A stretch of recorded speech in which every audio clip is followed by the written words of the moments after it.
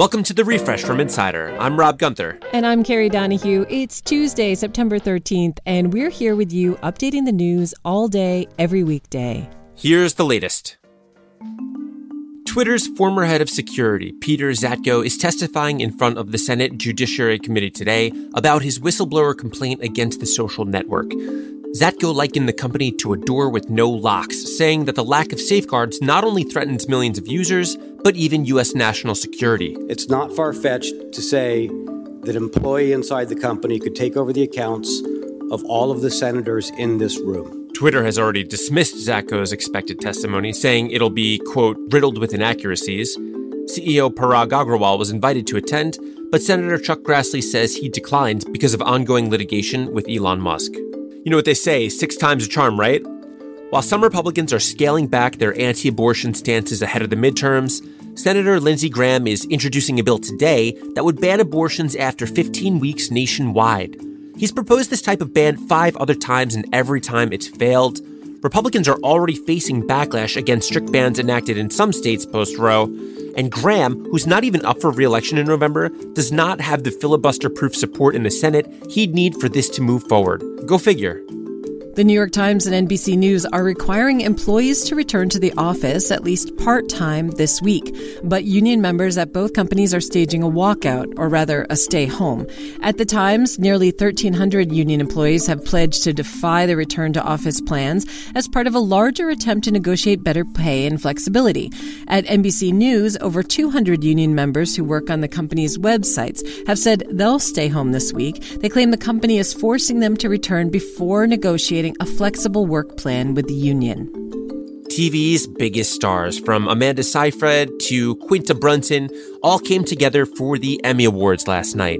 The top prizes went to Succession, yay, for Best Drama Series, Ted Lasso, hooray, for Best Comedy, and The White Lotus, didn't see it yet, for Best Limited Series.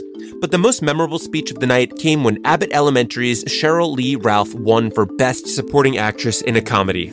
I am a woman, I am an artist. There were no major upsets, no shocking moments, no slaps heard around the world, but there was a surprise appearance from the queen of TV, Oprah Winfrey. Oprah talked about what it takes to win the most coveted award in TV. Every nominee, every Emmy nominee tonight has been knocked down at some point, but you got back up, and that's why you're here. The first death from monkeypox in the United States has been reported in Los Angeles. Though health officials aren't releasing the person's age, race, or gender, they say the person was severely immunocompromised. Though deaths from the disease are extremely rare, officials are reminding people to get vaccinated, and those with weakened immune systems who get monkeypox should seek medical help. The CDC reports 22,000 confirmed cases as of today.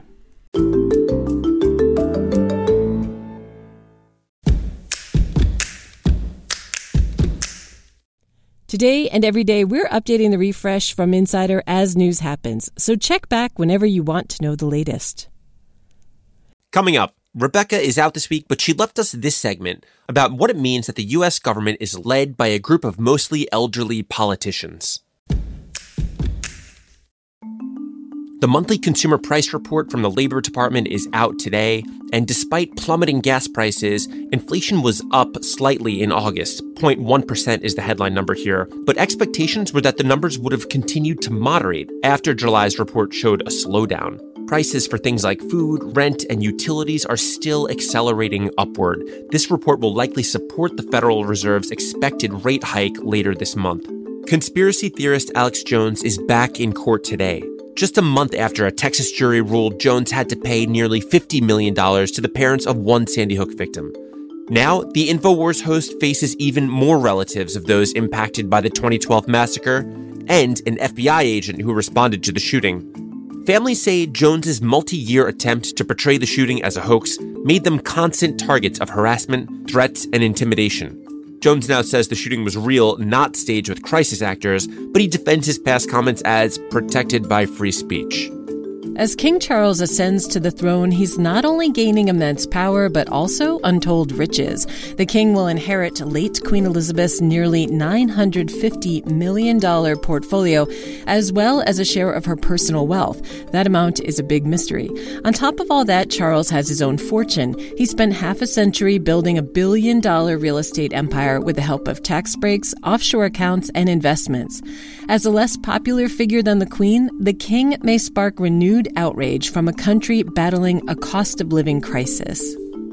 While small businesses across the country struggled to survive early in the pandemic, the U.S. may have sent more than $1 billion in COVID aid abroad. That's according to a new report by an inspector for the Small Business Administration.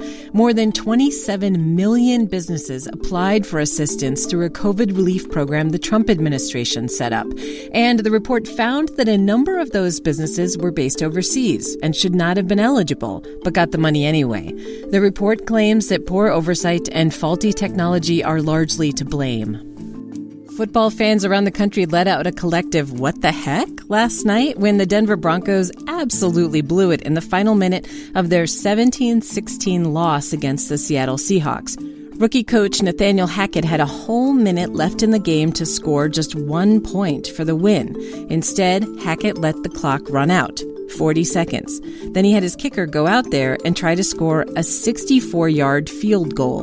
The league record is 66 yards, by the way. Not an easy kick. He missed.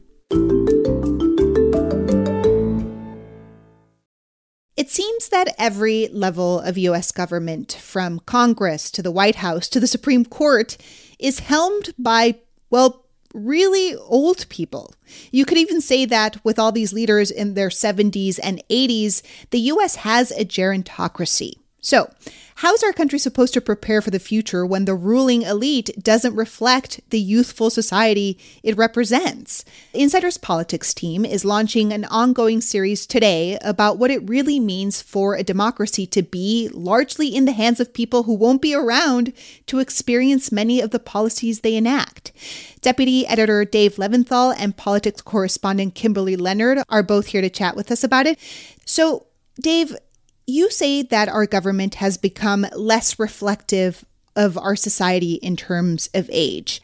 Has it not always been this way? It's always been this way, but the gap has grown larger and larger as the years and the decades have passed. So if you can consider that an American can vote at age 18, they're voting for a Congress right now that on the Senate side, the average age is about 63.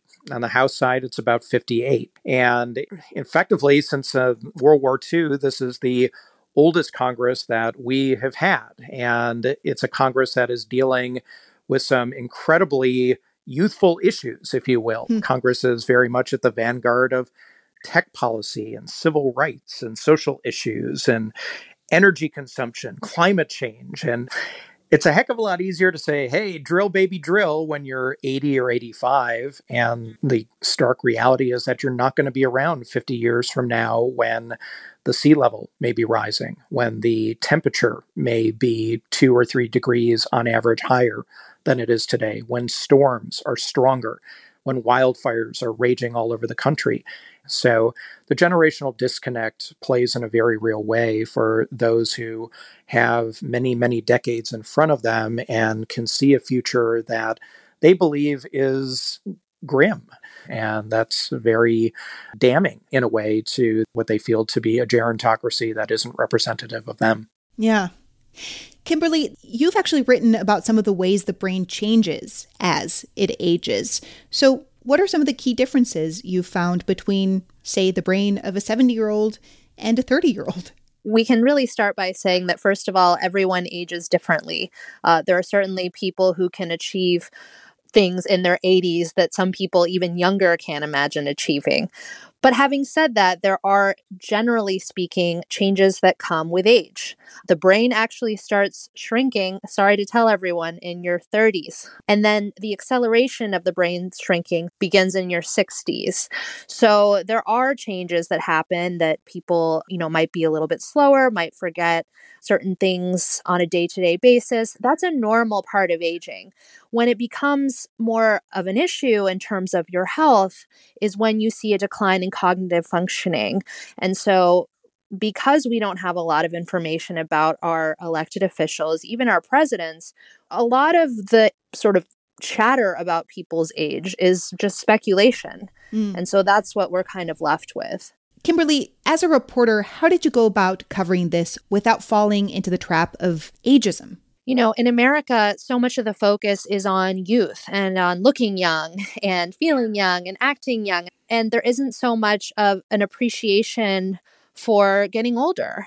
And also, you know, at the end of the day, this comes down to the fact that people have a huge variety in how they age. And so it's really important not to make any assumptions. And there are also positives that come with aging and positives that come with being in Congress or in a place of leadership for so long.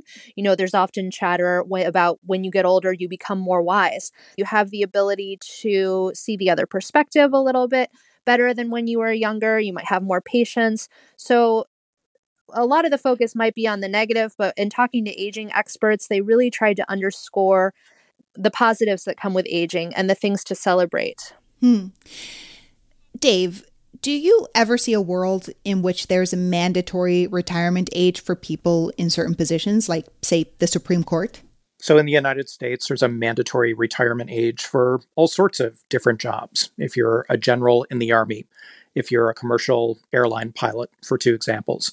The one place where you don't have a mandatory retirement age, where you also don't have term limits, is in Congress. If you get in Congress, it's very difficult to get you out of Congress. The power of incumbency is quite significant. So should we, in the United States, have a system in place where you don't have lawmakers just being able to stay as long as they want to? Should they be forced out because of term limits and only allowed to stay, say, 10 years, a dozen years, 15 years? It's a question that the country has grappled with. Democrats and Republicans at different points in time have been on the side of instituting term limits, although it's not something that we expect to see happen anytime, at least this Congress or perhaps next Congress. Well, I can't wait to dive into this series. So, Kimberly, Dave, thank you so much for working on it and for chatting with us here at The Refresh. Thanks, Rebecca. Thanks so much. You can find their project called Red, White, and Gray at insider.com. Make sure to follow The Refresh from Insider on Apple Podcasts, Spotify, or wherever you listen to podcasts. And please leave us a rating and review. It helps other people discover the show. I'm Carrie Donahue. And I'm Rob Gunther. Talk to you soon.